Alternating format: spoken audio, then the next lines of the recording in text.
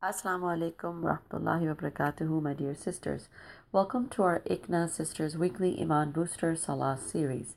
I'm going to share with you a true story from my community. A person came to a scholar in our local masjid and said, "Brother, I have so many problems in my life. Please help me." The scholar said to the man, "How is your salah? If your salah is in its right place, then everything in your life would be as well. Your problems are telling me that your salah is not being performed the way it should be. Strive to make your salah on time. It will help in rectifying all of the problems in your life."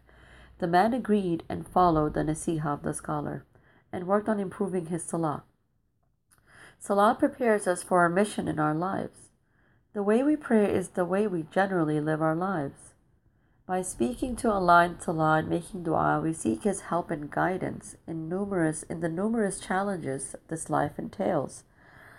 And He sends for us not only help, but guidance, inner peace, and tranquility. So salah is so much more than just asking Allah or praying. It has profound benefits in all realms of our lives. Not only does it benefit us physically, spiritually, psychologically, but it also benefits us in our overall well-being, making us productive Muslims. So my dear sisters, let's look at the various ways salah benefits us and increases our productivity. The first way is through strength and steadfastness. Salah gives us strength as we must crush our nafs to perform it. Our nafs wants to sleep or after a long day at work, wants to relax on the sofa, yet we crush it to get up and pray. My mother always says, if you are tired and shaitan and your nafs is preventing you from praying, make wudu. You will feel refreshed and your tiredness will go away. And it is so true.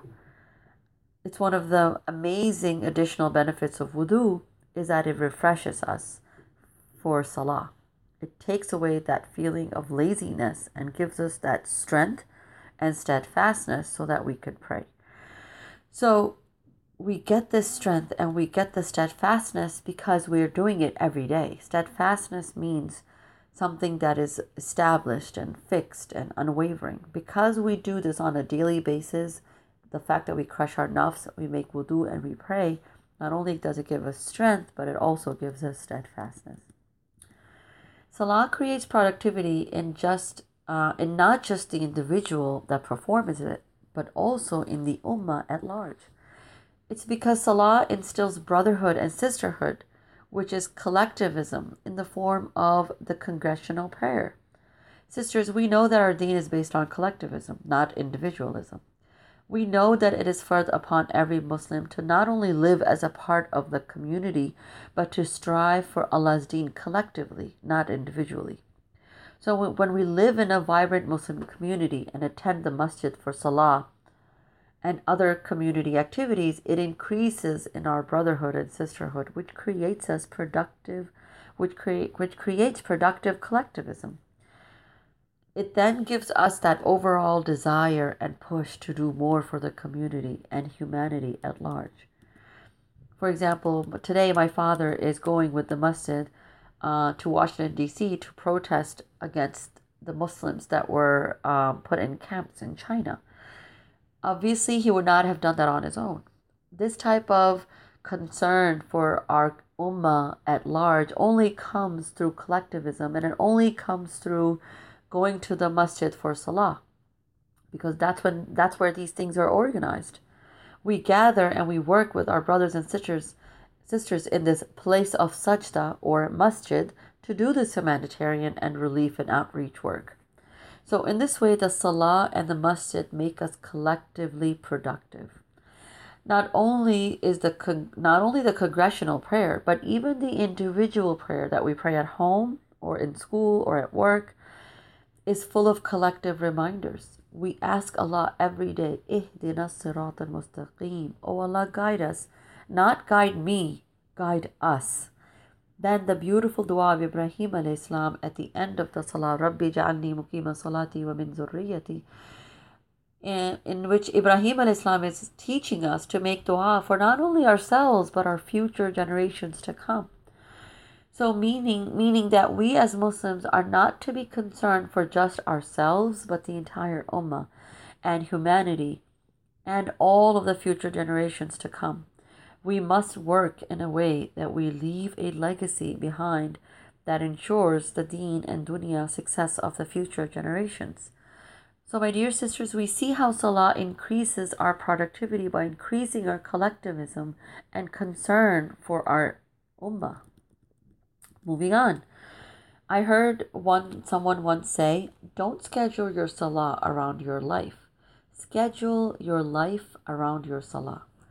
In other words, the 5 prayers are almost like 5 milestones of the day, and they help us structure our day in a productive manner. Salah helps in scheduling our daily routine, and which makes us more productive because we know, sisters, that when we have a routine and we follow it, we get more done, right? So the timings of the Salah are so beautifully designed by Allah that it allows a person to perform all of their deen and dunya activities in a productive manner. So, for example, our daily schedule could, around our Salah, could be, for example, that I'm going to cook before Zuhr, and I'm going to finish the kids' homework before Maghrib, and I'm going to sleep after Isha. In this way, the Salah establishes a routine in our lives, which then makes us more productive because we get everything done. Another very simple example of how Salah increases productivity is in the form of the routine that is created by performing the Fajr Salah. When someone wakes up in those early hours before the sun rises, before dawn, they get those extra precious hours of work that a sleeping person loses. They are able to accomplish so much in those hours that its equivalent cannot be found in any part of the day. The Prophet ﷺ made dua to Allah to bless the early mornings of the Muslim Ummah. We notice that our productivity increases so much in those morning hours. Memorizing the Quran is so much easy. Subhanallah. So we see that the Salah makes a routine for us that makes us so much more productive, and it enables us to do so much more. I'm sure, sisters, you have all heard non-Muslims say, wow, how do you guys stay away from all of this? How do you have so much self-control? Well, the simple answer to that is that Salah teaches us self-control and discipline, right? Which takes me to my next point. The fact that we give up whatever we are doing and line up behind the imam or at work, at school, it gives us that discipline. The same discipline non-Muslims go to learn at an army, we learn every day in our Salah. So the control and discipline that we learn from Salah keeps us away from haram and the detrimental components of today's society. Instead, the control is used to do good and productive things, which makes us obviously more productive, right? How about punctuality? Doesn't Salah teach punctuality, sisters? Some of the individual and collective benefits of punctuality that I found while I was doing research for this talk, I would like to share with you guys. Being punctual strengthens our integrity and reveals our integrity. Being punctual allows us to be dependable. Being punctual builds our self-confidence. Being punctual shows our humility. Being punctual shows that we have respect for others. So do you agree with me, sisters, when I say that Salah teaches us punctuality? Of course. And we know that a punctual person is more productive than the person that is not punctual.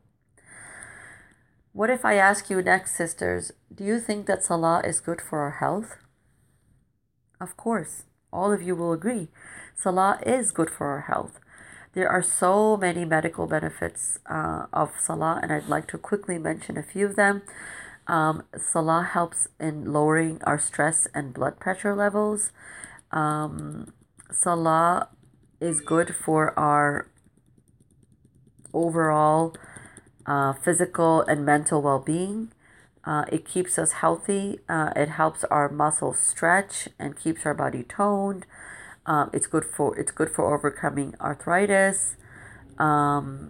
It's the postures in our salah are good for our legs and our back, and putting our head to the ground has been proven to discharge the negative charges that we accumulate in our mind.